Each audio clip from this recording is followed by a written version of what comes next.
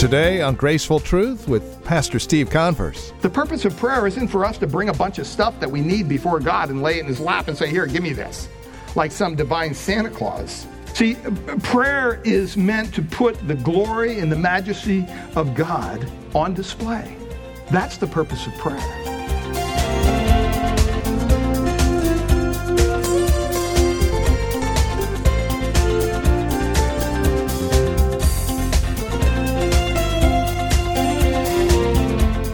Sadly, so many of us tend to view prayer as that moment we sit on Santa's lap and give him our wish list. And then we look forward to getting it in our stocking the next day, right? Prayer is so much more than that. And as our teacher and pastor, Pastor Steve Converse, mentioned a moment ago, prayer is bringing glory to God first and foremost. Now, does that mean God won't provide? No. As we'll see today, we do pray for His provision, but it is according to His will. With more on today's edition of Graceful Truth, Pastor Steve Converse. His disciple just asked him, teach us how to pray. And he didn't talk about any of these things. He didn't talk about what you wear. He didn't talk about when you pray or where you pray or how much you pray. Those were not important things to him. Because you know what? Prayer to him was a way of life. And if it's a way of life, we need to understand how to pray and specifically what to pray. Now, like I said, this prayer is not a prayer that God gave us that we're supposed to repeat. You know, I was raised in the Roman Catholic Church, and every night before I went to bed, I could say my prayers, my nightly prayers, which I did faithfully pretty much every night, probably in about 45 seconds to 60 seconds. And I had checked the box, I had done it. And, you doubt me, it kind of went something like this. Lord, thanks for a great day. Our Father who art in heaven, hallowed be thy name. Thy kingdom come, thy will be done on earth as it is in heaven. Give us this day our daily bread, and give us our trespasses. We forgive those trespass against us. Lead us not into temptation, but deliver us from evil.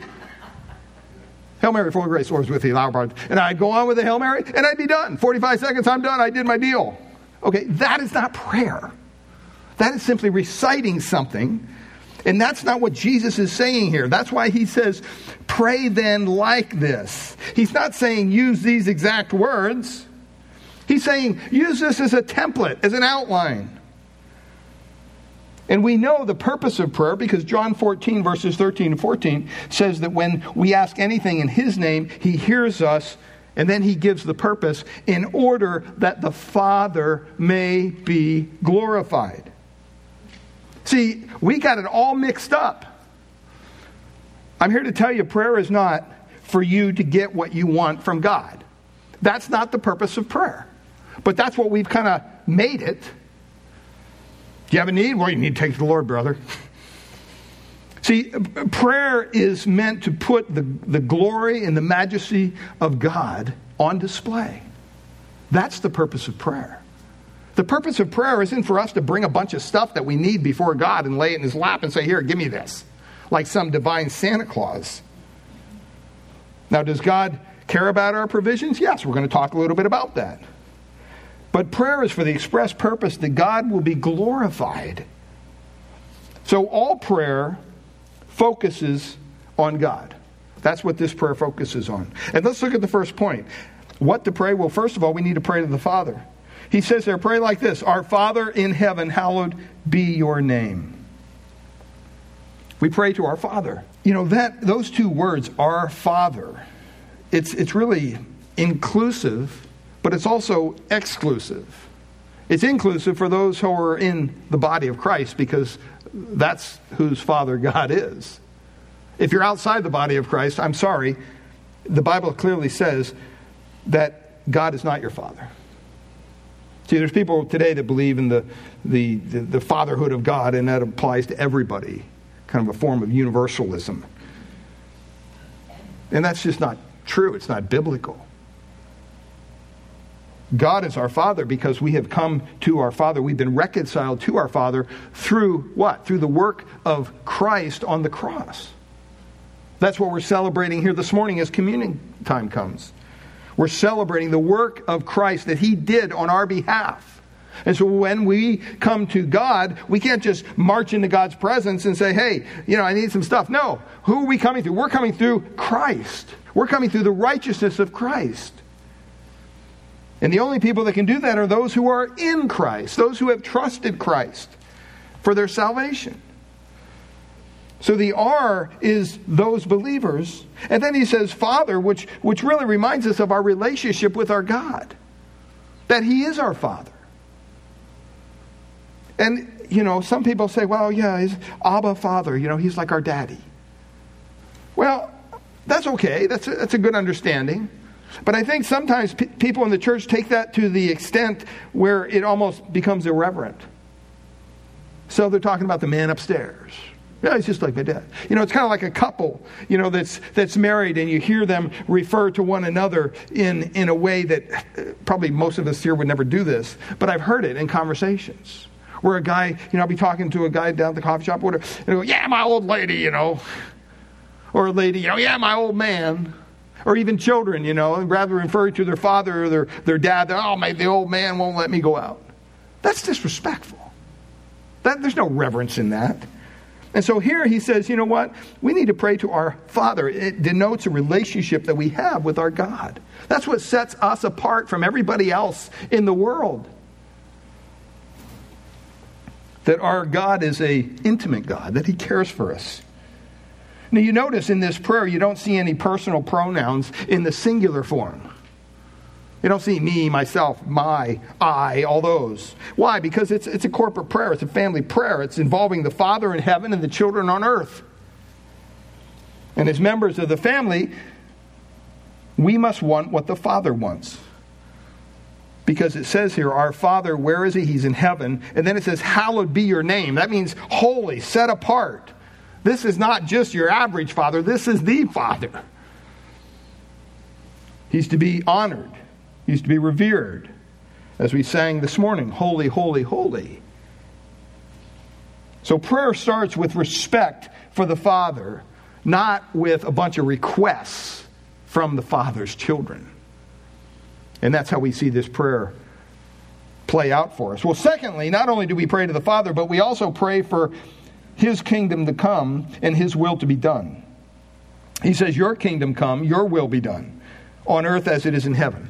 Now, there's a lot in there, and like I said, this is meant to pick apart this whole piece of Scripture. John MacArthur has a wonderful series on this, and he goes into depth, I think 10 messages or something.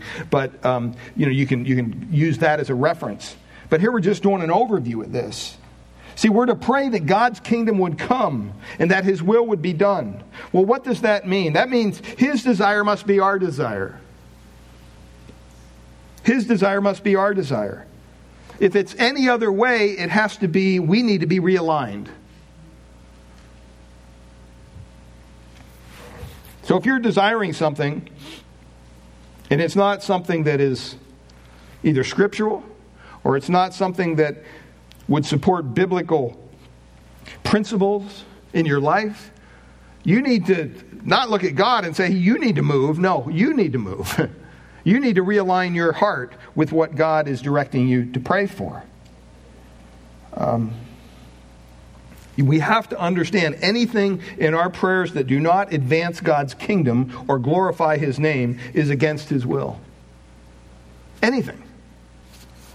And so we need to be reminded of that. Jesus came for one purpose and for one purpose only. To do what? The Father's will. To do the Father's will. And He reminded the disciples over and over about that. Because He wanted them to understand that, you know what? My purpose is the same as yours. I'm going to send you out with the same purpose. You need to do the Father's will. And that's what our purpose is here today. So He says, pray that your kingdom would come, your will be done on earth as it is in heaven. I mean, the kingdom of God is a vast subject in and of itself. But you know what? We get so caught up, I think, in our own little worlds here in America, in our little community, in our family, in our neighborhood, and we think this is our little kingdom. And the last time I checked, beloved, all that stuff is going to go away one day. It's just going to be burned up. It's not going to be around. It's not eternal. And so we need to stop and we need to remind ourselves, when we pray, your kingdom come, your will be done on earth as it is in heaven, what does that look like? What does that look like? It really means we have to set aside our own agenda, our own desires, our own wants. And that's not any different than what Jesus' gospel message was, right? When he came to the multitudes, what did he say? Hey, come after me and I'll give you everything you want. Is that what he said? No. He said, you can come after me, but first of all, you have to what? Deny yourself. You have to take up your cross daily, an instrument of death. And then you can follow me.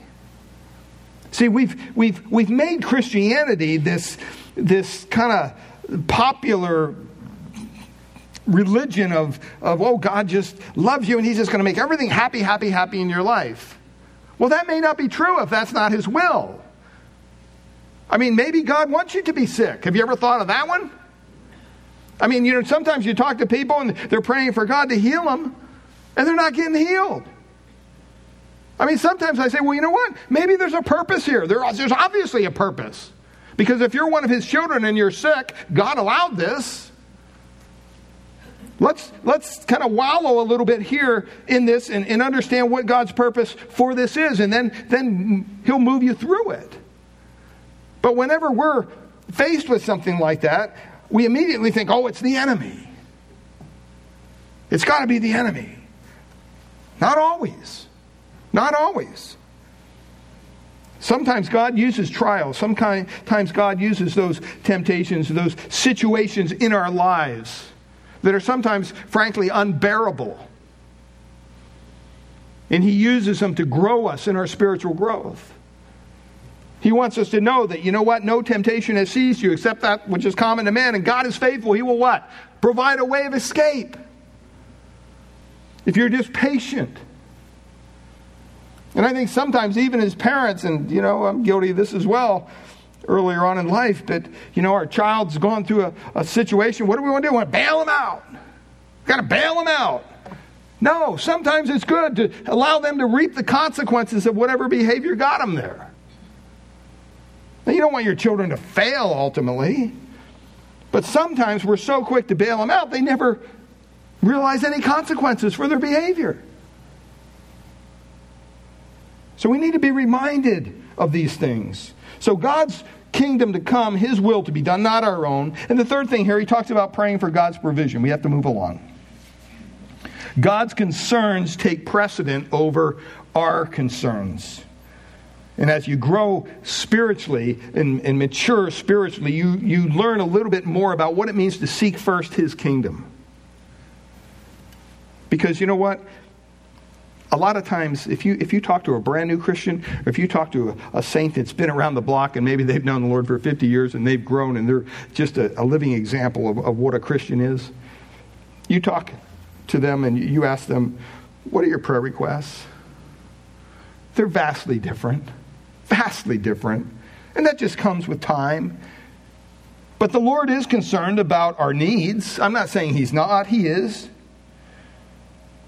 But he wants us to see those needs in the context of a higher purpose in our lives.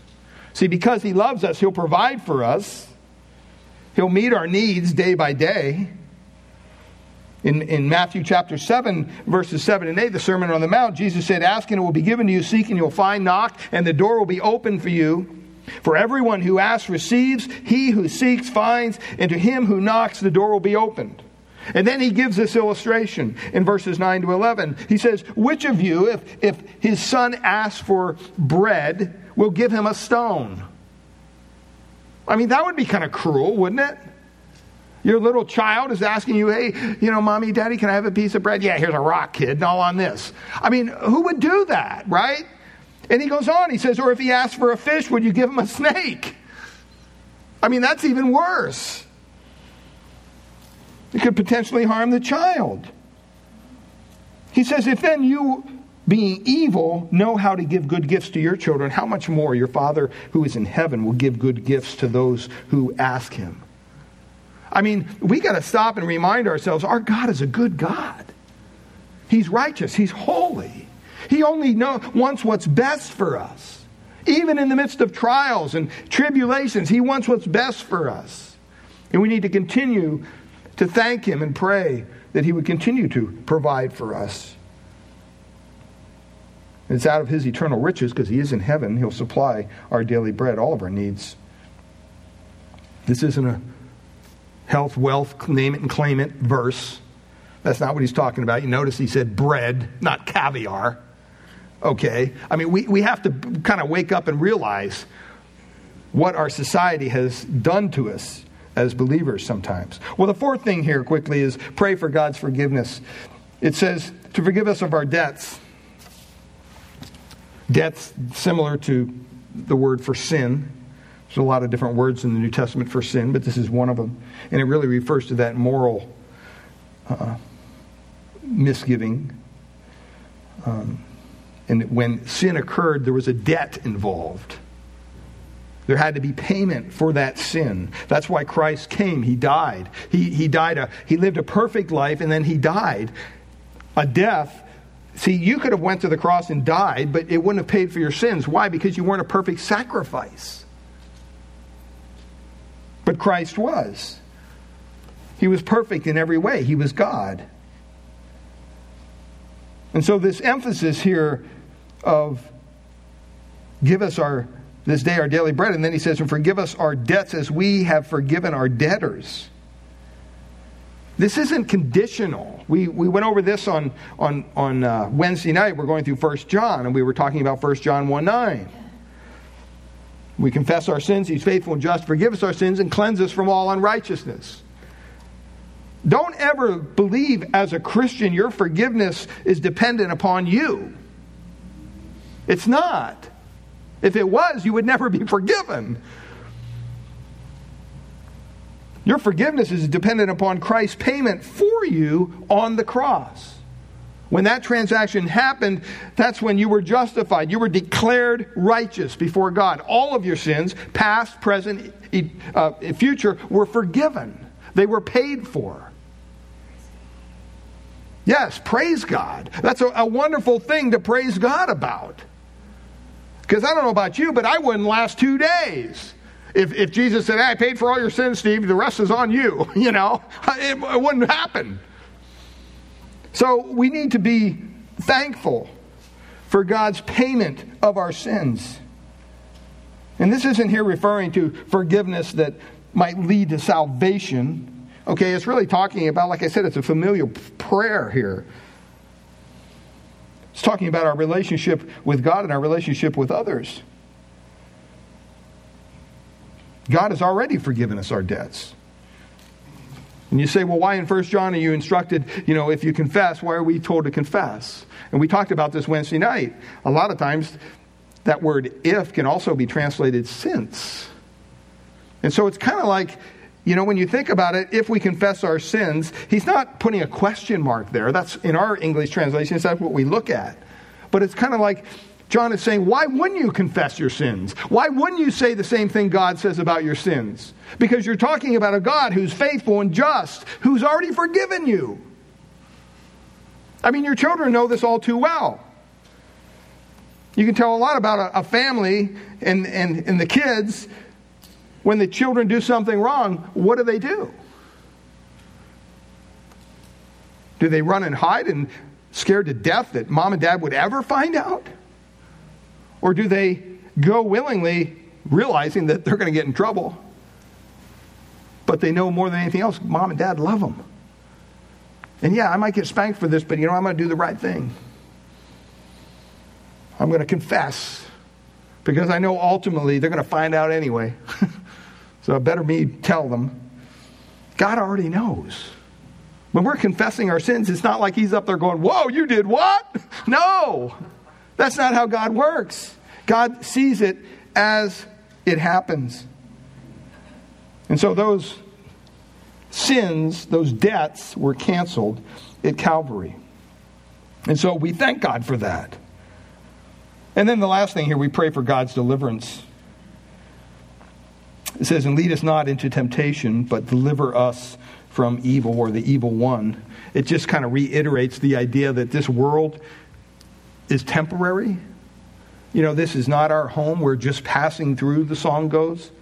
That is so true. And we need to be reminded about that because, you know, as just human beings, we like to put up tents and then, you know, the tents pretty soon become firm structures and pretty soon we're just camping out here forever. You know, one day, beloved, the Lord is going to come back. He's going to call his church home. We're going to be out of here. I mean, it could happen today. It could happen 100 years from now. I don't know. But I mean, that's what we look forward to. But in the meantime, we're left here on this sin-stained world to have an impact for Christ. We're surrounded by temptations and evil all around us. And God provides that protection.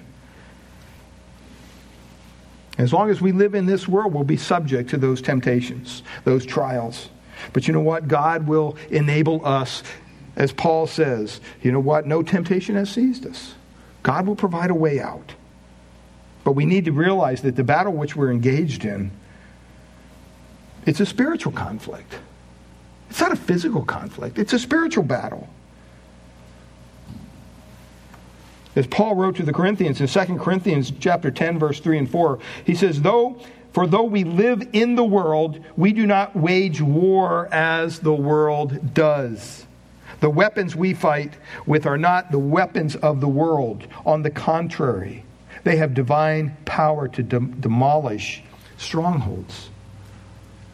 See, that's why it's important that we pray for our country. That we pray that God would somehow override the evil and extend his grace once again. And, you know, it's not even about the political process. It's not even about the political candidates, to be honest with you. It's about God carrying out his will. I mean, our country is going to go the way of every other country, every other nation, because it's a country filled with sin. You know, the United States of America doesn't rise above that line and say, oh, we're above everyone else. We're God's perfect. No, we're not. We're far from it.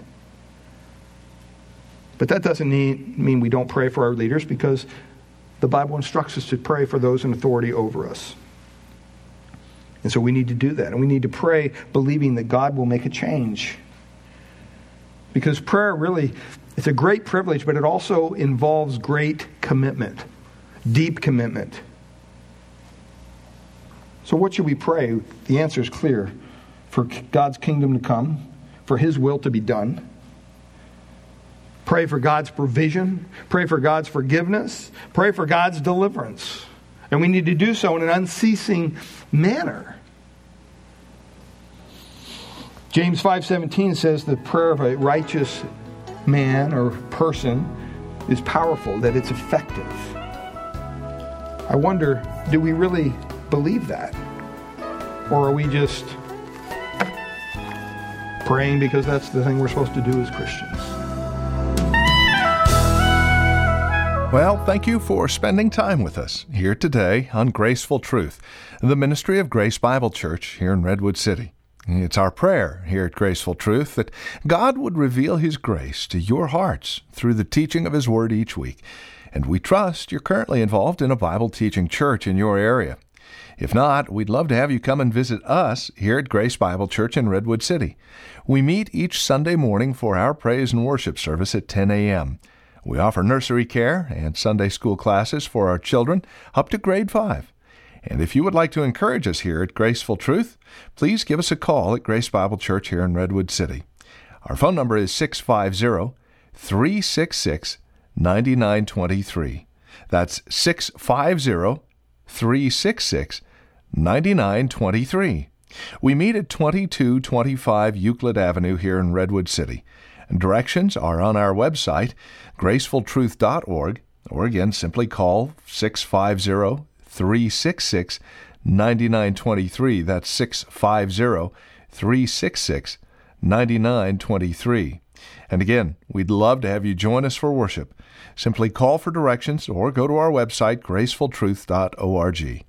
While you're at our website, make sure to check out the resource materials available from us here at Graceful Truth, including past programs of Graceful Truth that you can download for free. gracefultruth.org is where to go. By the way, we do have another way that you can access resources from us here at Graceful Truth. Simply download our brand new app.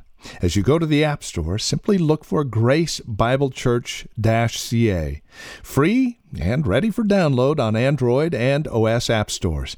Thank you so much for taking advantage of these resource materials. It's our hope and prayer that you are using them for your further growth in Christ.